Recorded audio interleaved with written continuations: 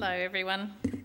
As Scott said, our Bible reading today is from Ephesians 5:21 through to 6:9.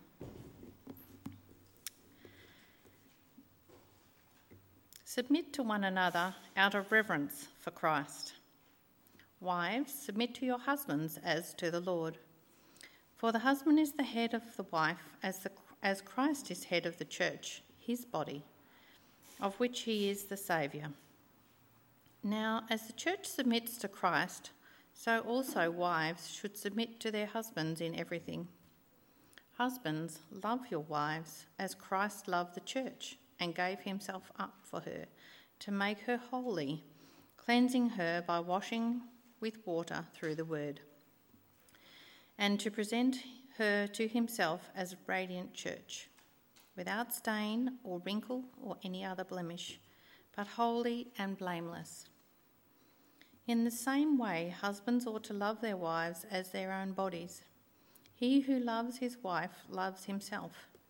After all, no one has hated his own body, but he feeds and cares for it, as Christ does the church. For we are members of his body. For this reason, a man will leave his father and mother and be united to his wife, and the two will become one flesh. This is a profound mystery, but I am talking about Christ and the church. However, each one of you must also love his wife as he loves himself, and the wife must respect her husband. Children, obey your parents as in the Lord, for it is right. Honour your father and mother, which is the first commandment, with a promise, that you may go well with you, and that you may enjoy long life on the earth. Fathers, do not exasperate your children. Instead, bring them up in training and instruction of the Lord.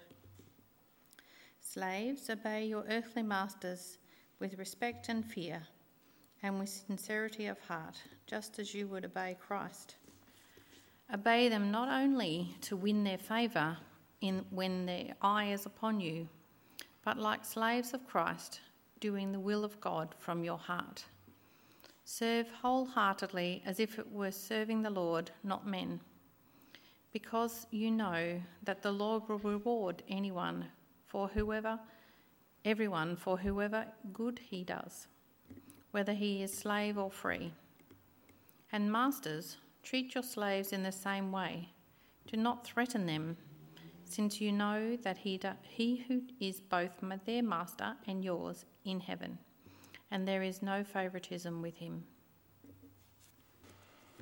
Well, good morning, friends, and it's good to be here, ready to work with a, in some ways, controversial passage, but something that we'll hopefully find also very good for us as well. And thanks, Tara, for reading that section of God's Word. Let us come before our Lord in a word of prayer. Let us pray. Lord God, we thank you for your gift of your Word, and we pray this morning as we think carefully about it, you'd help us to understand it better and also have the resolve to put these good things into practice in our lives. And we pray for your help in that process, and thank you that you do help us through your Spirit. And we pray for these things through Jesus' name. Amen. Well, have you heard the tale about the porcupines? You might have. On a cold night, a group of porcupines were huddled together to stay warm. But there was a problem. The problem was that they were porcupines. Their spines made it a bit too uncomfortable for them to be that close. So what did they do? Well, they moved apart again, and then they got cold once again as well. And so after shuffling backwards and forwards for a while, they eventually managed to find a distance that wasn't too cold, and they weren't getting too prickled. And in the tale, that distance was called decency. and good manners. It's almost like the Goldilocks distance, isn't it? Not too close, not too far away, not too heavy, not too light, not too hot, not too cold. Did you like that little one? Yeah, it's good. Okay, well, this sermon today, it's going to be more, you'll be glad to know, about just simply decency and good manners. Today, we're given the privilege to respond to God's good word in faith and obedience. But that little tale still makes me think a bit about life together, both as Christians within our church and within our families, and how life together can be really good sometimes. We're not out in the cold. But at the same time, we risk, don't we? We risk prickling each other when we get a bit too close together and annoy each other. And so today we're going to look at God's word carefully, at what Paul says about how to live well together by the Spirit of God, and to do this for the glory of God. Now, the context of this passage today can be traced back to chapter 5, verse 18, where Paul says, "Do not get drunk on wine, instead be filled with the Spirit." And in the following verses, Paul gives a couple of examples of how that Spirit-filled life will take shape. By speaking to one another in psalms, hymns and spiritual songs, singing, making music in their hearts, in our hearts, giving thanks to God. And our passage begins today as another example of Spirit-filled lives, but in a more household context. And so we see in verse 21, Paul says, "Submit to one another out of reverence for Christ." A Spirit-filled life is going to involve submitting to one another out of reverence, or if you like, fear of Christ. Well, what were the first century Christians to make of this idea of submitting to one another? And what are we to make of this idea of submitting to one another again today? What does the word even mean? Well, it means place under or subordinate, and that's in the active voice. But here the verb's actually in the middle voice, and it's something that for people voluntarily to do. And it could be translated order oneself under, or submit or subject oneself voluntarily. If you break the word down, it literally means arrange under. And for example, we could think about submission of soldiers in an army under those of a superior rank. And we see in the following sections that the divinely ordered relationships that Paul challenges God's people to submit to: wives to husbands, children to parents, and slaves to masters. Now, it's understandable that some people don't really like the idea of submitting or submitting to an authority. And so some commentators have tried to read this in a way that says submitting to one another out of reverence for Christ is submission, mutual submission, in exactly the same way. For example, a wife would submit to a husband, and a husband would submit to his wife in exactly the same way. But that's not the same thing as understanding submission to one another within the ordered relationships that are set out in the following verses. And there's a couple of problems with that view, to think of it as this mutual submission in exactly the same way. Number one, the word arrange under or submit has the idea of coming under someone else's authority. For example, the soldier coming under the commander. And so it rules out the idea that suddenly George General is going to now come under Private Ryan, so that they'll both take their turns at being the general and the private. No, the actual word excludes that scope of the ideas. Secondly, none of the relationships where this verb appears in the New Testament are reversed. And so husbands are not told to be subject to their wives. Parents are not told to be subject to their children. nor masters to slaves, nor government to citizens, and disciples are not told to be subject to demons. Paul's not promoting mutual submission in exactly the same way. He's noting that Christian lives, spirit-filled lives, will be marked by submission within ordered relationships, which he deals with as the passage unfolds. And so, having laid some foundations, Paul teaches about this topic of submission throughout the household table in 5:22 to 6 verse 9. And he begins with marriage, husbands and wives. Now I'm going to make a remark about understanding this idea. Intellectually, the challenge before us is not that complicated to understand. Wives, submit to your husbands. Husbands, love your wives. These things we can understand intellectually pretty well. But emotionally, the challenge before us can be tricky, can't it? On account of the complexity of relationships and on account of sin within a fallen world. And so the reality that consistently living out these biblical principles well takes some effort and the Spirit of God to help us to do that. But let's just take these things one at a time, and let's start from verse 22. Wives, submit yourselves to your husband as to the Lord. For the husband is the head of the wife, as Christ is the head of the church, his body, of which he is the Saviour. Now, as the church submits to Christ, so also wives should submit to their husbands in everything. The idea of wives submitting to their husbands involves her placing herself voluntarily under her husband's authority. It could be translated, submit oneself. The idea is someone voluntarily doing this. It's not about a husband crushing or destroying his wife's will.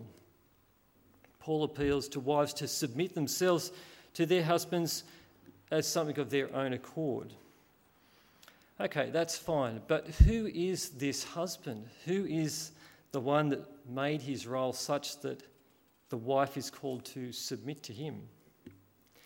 Well, wives submitting to husbands and the whole idea of this makes more sense within the overall teaching of the Bible from the very beginning. For in Genesis chapter 2, verse 20 to 25, we see that God makes man and he makes woman as a helper suitable for the man. And Paul refers to that in 1 Corinthians chapter 11, verse 9. And we see there in Genesis God's created order. Man is created, then the woman's created as a helper suitable, and they're to rule together over the creation. But in the steps that lead up to the fall and their sin, reflect a reversal of God's created order. For in the lead up to the fall, we see that the serpent, or creation, if you like, leads the woman, and the woman leads the man. And when they fail to live by God's word, God calls the man to account. And so we see the steps leading to their sin and judgment reflect a reversal of God's good created order. This is also obvious in Genesis chapter 3, verse 9, for God calls the man to account. He doesn't call the woman to account first. It's the man who's called to account for what has happened. He's the leader, and the buck stops with him. And the man takes full responsibility for the situation, doesn't he? He owns up to his lack of leadership in the family, and he acknowledges his part in submitting to his wife. He owns the consequences that followed, for which he is held accountable. No, he doesn't do any of that, does he? Instead, as we know, Adam, the strong man, the big man, blames his wife, sadly. And Eve blames the serpent. The Apostle Paul picks up on this created order theme in a number of places within the New Testament, but it's outside the scope of this sermon to delve into the section in 1 Corinthians chapter 11 or in 1 Timothy chapter 2. Suffice to say, Paul takes that God-created order that I've referred to and applies it to the relationships for Christian people and also the church. So we see from creation an order that God has established. It's one in which man is clearly placed in the position of supreme responsibility for the family. That role of supreme responsibility is described in this passage today as headship. The man is the head of the family. That's the idea of verse 23. For the husband is the head of the wife, as Christ is the head of the church. Now, as mentioned, Paul references creation, the created order, in verse 31 in this section. But the relationship of the church to Christ is the key model for wives to follow. The reason given why wives should put themselves under their husband's authority has to do with the fact that the husband is the head of the wife, as Christ is the head of the church. Wives are called to submit to their husbands as the church submits to Christ. We see that in verse 24. Now, as the church submits to Christ, so also wives should submit to their husbands in everything. It's interesting to note that Paul's saying here, submit to your own husbands. It's not just husbands in general out there. And when he writes, submit to their husbands in everything, it's important to note that Paul doesn't start to demark a list of jobs to divvy up between the husband and the wife. He doesn't get prescriptive here. Instead, he focuses on their relationship. Perhaps he could say he's challenging the wife to first have a submissive attitude to her husband. That comes first. And then to take that next important step of putting that submissive attitude into practice and therefore making submission to her husband's headship a reality, something that's an actual fact and a way of being together, not simply leaving submission at the door as a good idea. Now, in thinking about this teaching and how it's to be put into actions today, how we can apply this biblical teaching in our situation, it's probably worth asking some questions. Is Paul challenging the wife to give her husband more space, more room to set the tone and direction for family life? Is that what he's challenging the wife to do? Is Paul challenging the wife to get behind her husband's leadership, to endorse him, to reward it, and to encourage him, so that he's increasingly active and strong, involved in making decisions for the good of the family and as the head of the family? Finally, in appealing to wives to be submissive to their husbands, is Paul discouraging their wives from attacking their husbands when their husband starts to begin some new positive and firm steps, showing more strength and leadership? Is he challenging the wife to not do that?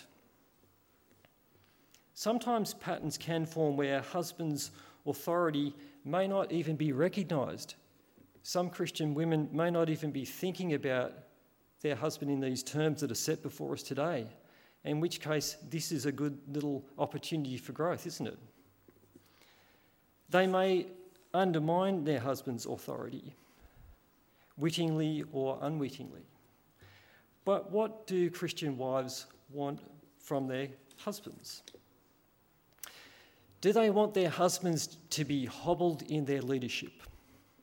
Is that really what they want for their families? Now, I recently read about some husbands who made some changes to increasingly take on more of their headship roles. The husbands took a stand from being too compliant and non-participating, and they began to assert some more leadership and also not retreat from that stand. Even in the face of some of resistance and anxiety from their wives weren't initially too motivated to be particularly submissive to their husbands. But after their husbands stepped up, some of the wives realised that their submission was fruitful, and they responded with some of the following comments, which I found interesting, and I think you'll probably find some of these comments interesting as well. This is what some of the wives said when they began to be more submissive to their husbands. "It is so nice to finally have a man for a husband." Another said, "I was so happy to see him stand up for himself. I couldn't help fighting him. It was automatic. At the time I was hoping he would not get concerned about my anxiety and the things I said." And another lady said, "If he can keep on being a man, then I can be a woman."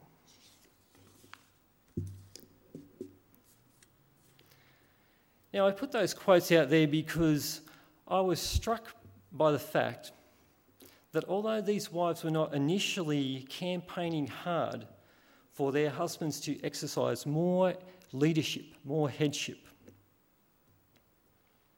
that is a way of saying they didn't find being submissive came naturally to them or easily, but nonetheless they were grateful when their husbands took on more of the headship role and they found more fruit, and that it was positive for them to be submissive wives.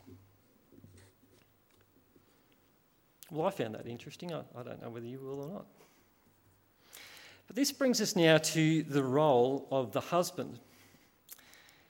The challenge for the husband to love his wife. And I'll just read down to verse 28. "Husbands, love your wives, just as Christ loved the church and gave himself up for her to make her holy, cleansing her by the washing with water through the word, and to present her to himself as a radiant church, without stain or wrinkle or any other blemish, but holy and blameless. In this same way, husbands ought to love their wives as their own bodies. He who loves his wife loves himself." Well, we know that Christ loved his church, for he laid down his life for the church. In verse 25, Christ loved the church and gave himself up for her. And this is the greatest example of sacrificial love, and it sets the standard for the love that the husband is to have for his wife. Husband is not called to rule over his wife, but to love his wife. Verse 26 refers to synonymous action, making holy and cleansing by the washing with water through the word, which likely refers to the way the church came into being. As we see at the start of Ephesians in chapter 1, verse 13, this church was included in Christ when they heard the word of truth, the gospel, and having believed were given the Holy Spirit. And in this section, Paul also reflects on the future of the church in verse 27. Christ's goal for the church is that she is presented as a radiant church, holy and blameless, which I take from this, the church makes it to the end, unmoved from her hope held out in the gospel. And in the time now, it will be characterised by sin and struggle, and each of us individually as part of the church will have our own sin. But in the age to come, when the kingdom comes fully, the church will be received as a radiant church, holy and blameless. It'll be seen then in forgiven terms, clean terms. In verse 28, Paul returns to the encouragement to the husband And here he underscores one's love for oneself as the way to think about the pathway or the right way to love one's wife. In verse 28, in this same way, husbands ought to love their wives as their own bodies. In summary, love your neighbour as yourself. We care for ourselves, and this provides another standard by which the husband should think about when it comes to loving their wives. Having said that, sacrificial love, it's easy to give lip service to. It's very easy just to talk about sacrificial love, but it's a lot harder to put self-giving love and forgiveness into practice in all areas of married life. In terms of Christ's love for the church, Paul notes that the ultimate marriage is that of Christ and the church, which he describes as a mystery. And as one commentator put it, when God designed marriage, he already had Christ and the church in mind. Christ and his redeemed people have always been in view from the start. That's the perfect marriage, Christ and the church, the one which we're to take as our model.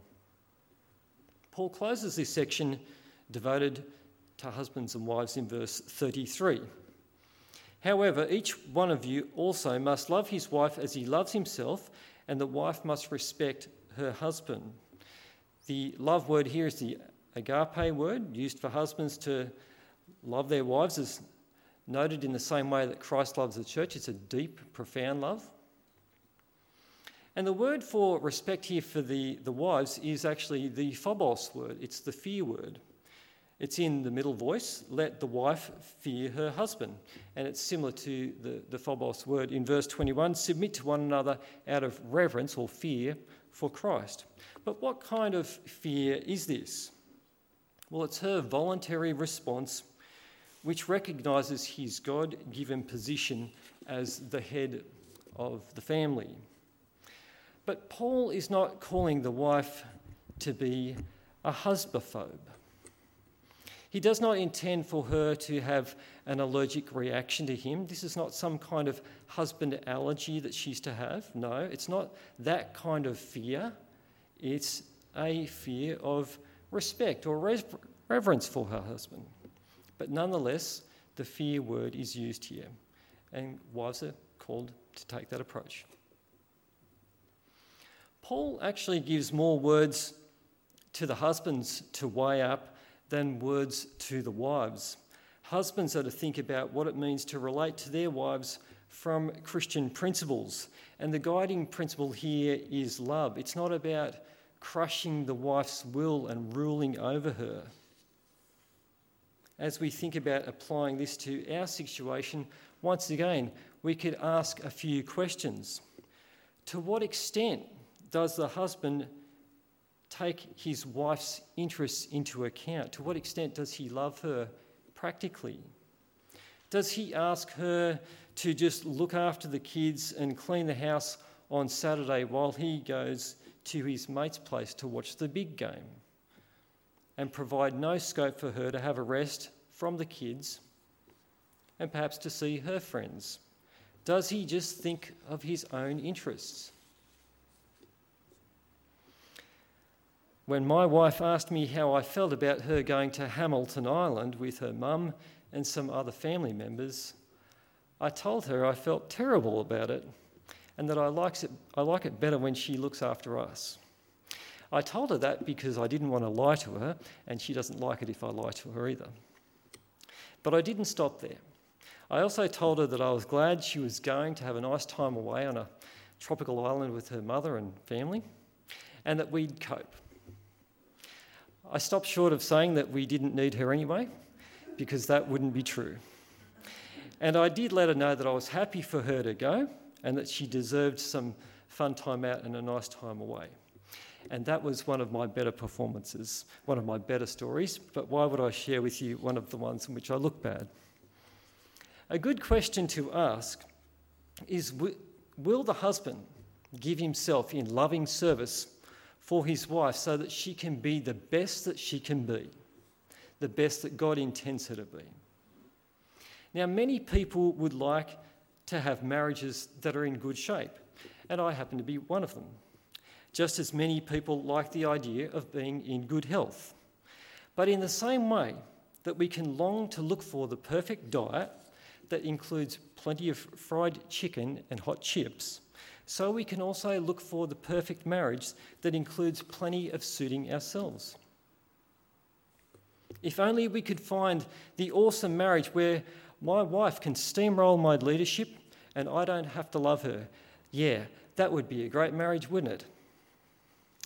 No, that kind of approach is like trying to find that awesome, elusive healthcare program that involves plenty of fried chicken and chips and no exercise. To which my wife said to me, "What's wrong with that?" That was quite an entertaining moment, though. Now, from what we've seen from the passage today, these principles from God's word guide a good marriage. And it's going to involve both parties putting in some effort to key things, submission and love. And these things become expressions of a spirit-filled life. Now, our next sections are shorter. Paul deals with children and parents. I'll pick it up in verse 6. Children, obey your parents in the Lord, for this is right. Honour your father and your mother, which is the first commandment with a promise, so that it may go well with you and that you may enjoy long life on the earth. Several things are worth noting in this section. Number one is that Paul addresses children as legitimate members of the church. There's no hint here that they're regarded as outsiders or second-class citizens. Even if their childlike faith is still in the process of becoming more informed and mature, they are talked to as members of the people of God, members of the new covenant. And so children are seen in these terms, albeit with a faith that's still young and still forming. Number two, when Paul appeals to children to obey their parents, both parents are on view. Fathers are later singled out for special mention. But they're encouraged to be obedient. Disobedience is looked down upon within the scriptures. In Romans chapter 1 verse 30, disobedient children are listed in terms of Gentile depravity. And in 2 Timothy chapter 3 verse 2, children's disobedience is regarded as a sign of evil in the last days. Disobedience is not promoted or rewarded. The verb obey is one that denotes absolute obedience. And this is different from the terms for the wife's submission to husband, which is a voluntary situation. It's obedience in the Lord, and it's to grow out of their junior walk with the Lord and their attempts to bear the fruit of the Spirit. But it's certainly obedience to both parents that's on view. And the reasons are listed. This is my third point. It's in the Lord, it's right or fitting, and it's linked with the Old Testament wisdom, the wisdom from the Ten Commandments.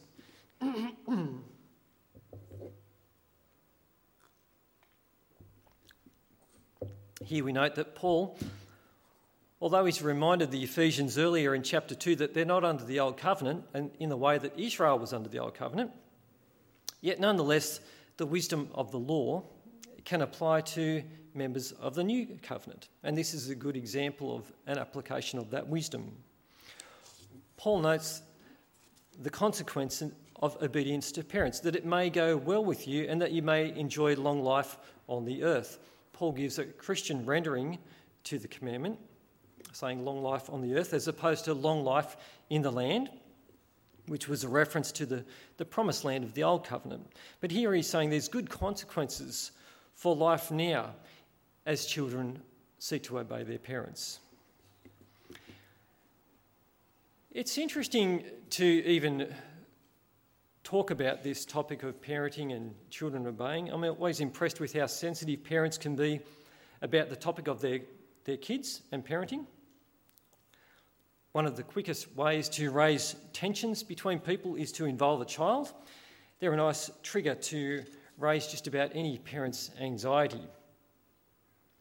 Having reared 5 children through their primary years, we've accepted a long time ago that children's obedience doesn't always come easily. That's just a datum in my life. And kids are also different. But in our situation, we've worked hard at coaching them into obedience from a very early stage, from very early on, with mixed results, to come when they're called, to come on the first time, and that took a bit more to get. To use their manners when they speak, and Joanne and I have been united in our coaching and coaching the kids into their obedience. But it's worth noting that obedient children are different from godly children, to the extent that you could have well-behaved kids who are not really showing any signs of life of loving the Lord. But we've found that coaching in obedience has helped us to get our kids to have a hearing for the gospel and to hear about the Lord Jesus and to come to know him as well. And so we've not simply aimed for obedience, but also godly character in response to God's word, bringing the children up in the knowledge that it's God's grace that they've been born into a Christian family. That is a blessing for them. And secondly, they've been brought up to know that God's word addresses them too, as we've even seen today. They need to take responsibility for their lives as God's creatures too. In some, Paul calls children to obey, and that can be an expression of their childlike faith, being filled with the Spirit, expressed in obedience to their parents. We move on now to the section on fathers. In verse 4, "Fathers, do not exasperate your children, instead bring them up in the training and the instruction of the Lord." The call not to exasperate or to provoke them to anger reminds us of the special nature of fathers and the responsibility they have not to crush their children, but to take into account their limits and to care for them. This is fathers needing to remember that they're not in commando training with their kids, but instead to bring them up in the training and the instruction of the Lord. It involves teaching them about the Lord Jesus Christ and how he calls his people to live. It can be an interesting dance to foster more maturity and growth in children without provoking them to anger. On the one hand, we can give in to them when they say, "I don't want to go to swimming lessons." And if we don't want to provoke them to anger, we say, "Okay, no worries." But on the other hand, there's a problem that goes with that. If they don't learn to swim, there's a bigger possibility that they'll drown. And so it can be difficult.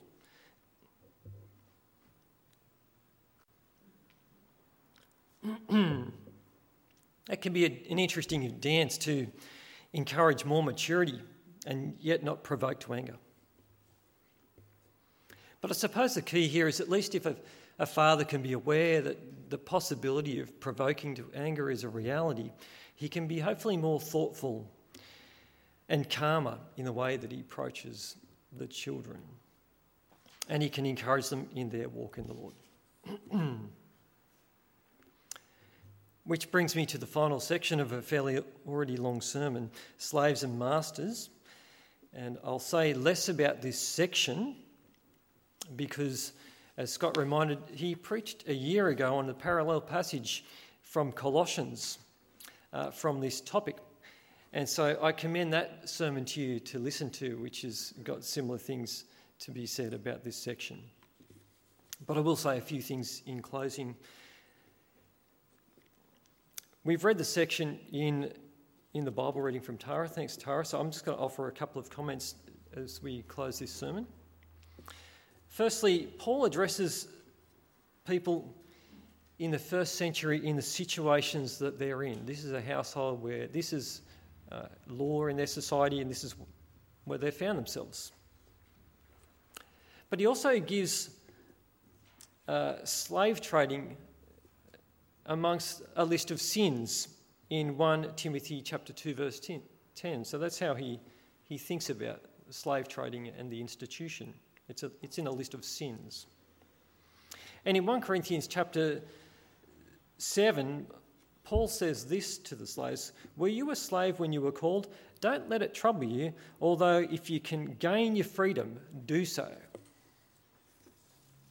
So in this section, Paul doesn't offer comments on the institution of slavery, but he calls on both slaves and masters to carry out their lives supremely serving the Lord. And he reminds them of their accountability to their master in heaven. Suffice to say that here are some principles to apply for us as well today with respect to industrial relations, to the extent that both employees and employers would do well to remember that above all, they are serving the Lord as well in their efforts. But it's also worth noting there's substantial differences between today's employees and employers than there was between the slaves and the masters. To start with, employment terms are negotiated and they can be agreed upon with the employees and the employers. Employees are not owned by their employers, but are paid for specific service. And furthermore, there are some employees who are also shareholders in the organisations they work for, and they take a share of the firm's income. In sum, there's substantial differences between employees and employers and the slaves and masters, but certainly the principles of serving the Lord is the overriding message here to God's people. In closing, it's worth noting that in this fallen world, in our sin, we will fail. We will fail in all of these areas. We'll fail in submission. We'll fail in loving. We'll fail in being obedient. And parents will at times provoke their children to anger. And we will be forgetful of who we are serving. And as we fail and fall short and sin in these areas that we're called to lift in and to grow in godliness in, it's important for us to remember that God also knows that Jesus bore our sin in our place and rose again to give us new life with God as God's people.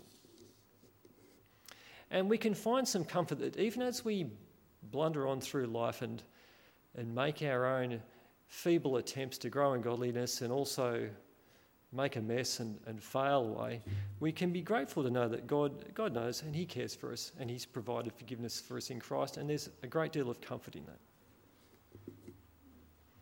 I'll bring us back to the porcupines now and we'll wrap this up.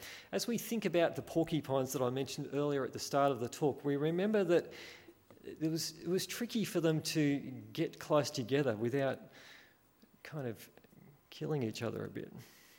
And we remember that it can be a wonderful thing to be together as a church and as families, but it can also be tricky when we get too close to each other as well. But Paul's laid down some words for us today to put into action, to show what spirit-filled lives will look like within a household context. This is the way to live as God's people. This is God's way, and it is the best way for us to live. And it's a way to live to bring glory to God too. So may we ask God to help us in that process and live out how he's called us to live. Let us pray. Lord God, we give you thanks for your word which guides us in life. It helps orient us to think about life your way, which is also the best way to live.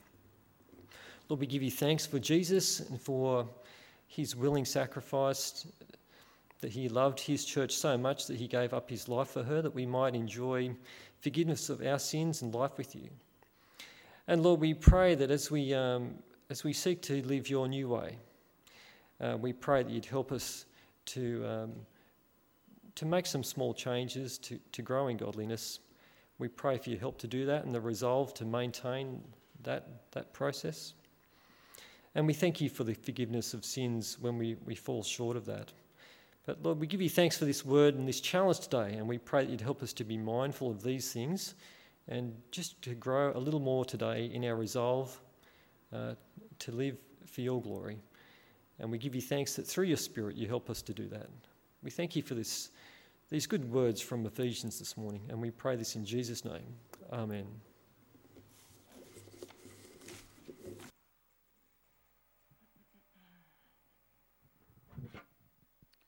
Well, thanks,